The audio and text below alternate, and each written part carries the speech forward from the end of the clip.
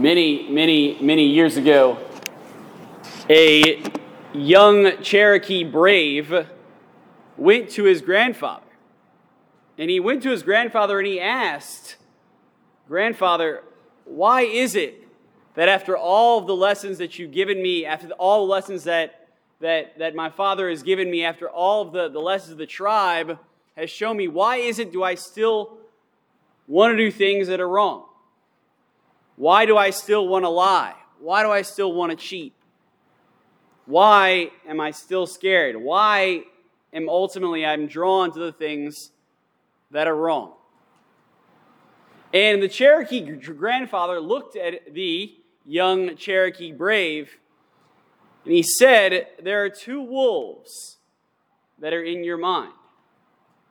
A good wolf, who's always seeking to teach you the lessons of the tribe, who's always seeking to teach you the ways of your ancestors, and a bad wolf. And they're constantly at war. This bad wolf is constantly looking to discourage you, to make you anxious, to ultimately lead you astray, to cause you to lie, to cause you to cheat, to cause you to steal. Which one do you think wins?" And the Cherokee brave, mystified by the image, said, I don't know, grandfather." And the Cherokee grandfather said these words, "The one that you feed. The wolf that wins in your mind is the wolf that you ultimately feed." Now this story, this analogy I heard whenever I was in Cub Scout, really in Boy Scouts, years and years and years ago. And it stuck with me. And it's an analogy that I often use with a lot of sailors who come to see me. And it's an analogy that I've used and I've taught a lot of khakis and whatnot on how to deal and work with ourselves and work with sailors. This idea that ultimately we have wolves in our mind. Whether you like it or not. They're there and they're at war with each other. And the reason why I like this analogy is because it applies and it's really drawn straight from the truth of Catholicism.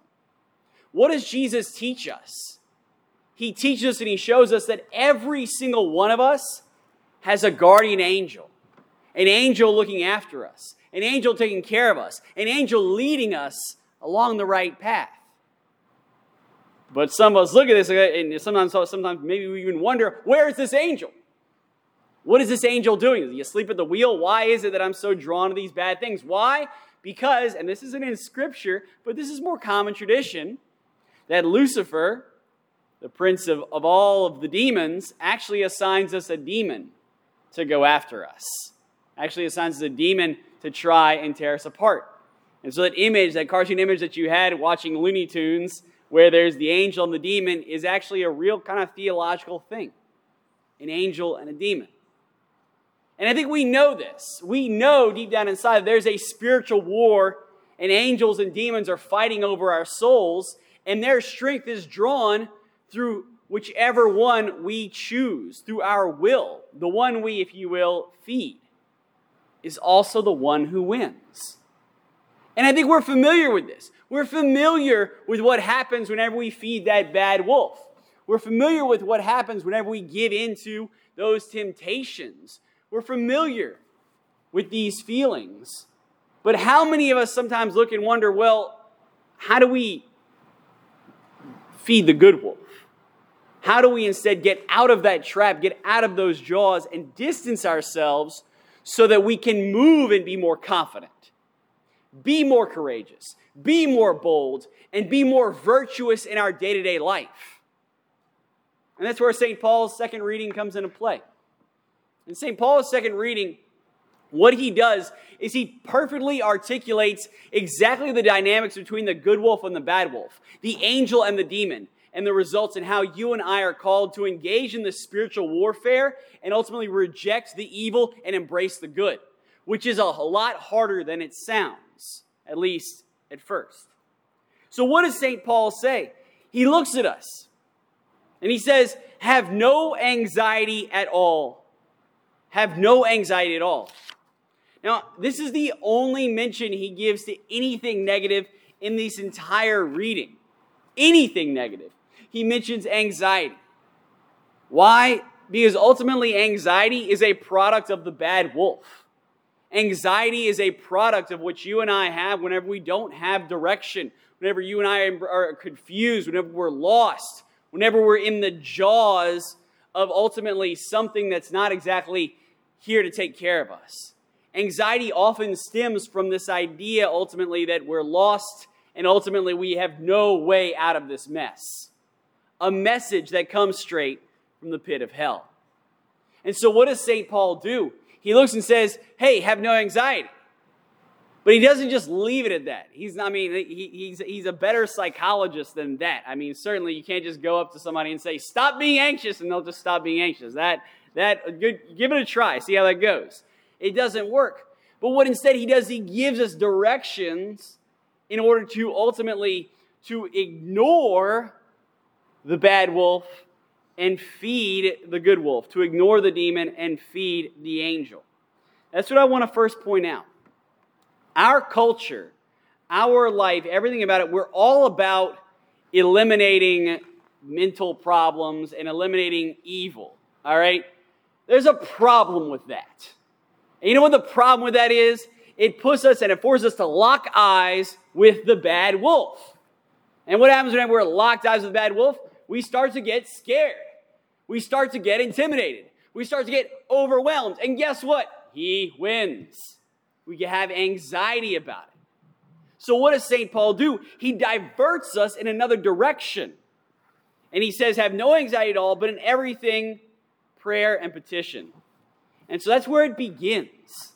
That's where you and I begin on the road to this thing, not called anxiety, but this thing called peace.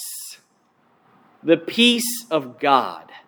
That's how St. Paul articulates what it means to be in the arms of God, what it means to rest in the arms of an angel, what it means to ultimately feed the good wolf.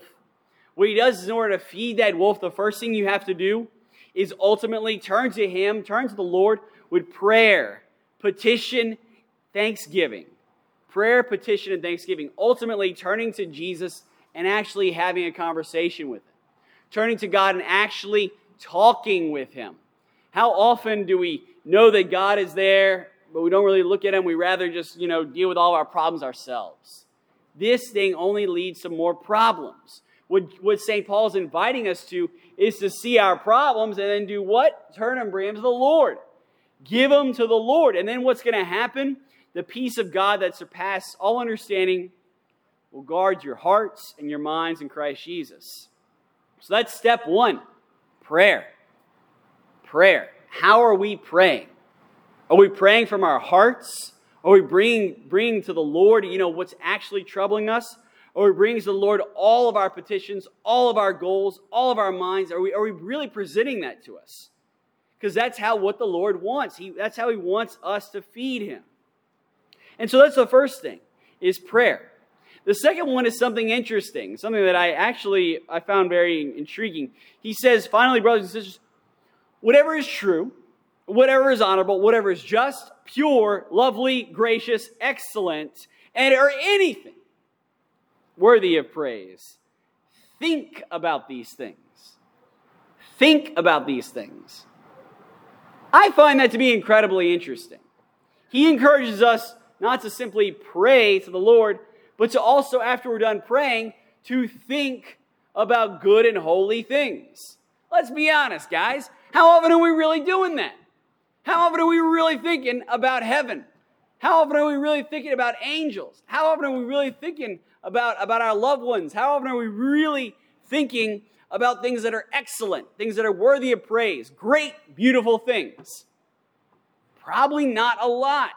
What most of us, or at least me, I'll just throw myself into this mix, have a tendency to do is think about all the havoc and the confusion and the mess that my life is in. All of these things that ultimately go on, I'm sitting here wondering, what do I do about this? But ultimately, what does that do? It causes us to continue to meditate and lock eyes with and ultimately feed the bad wolf.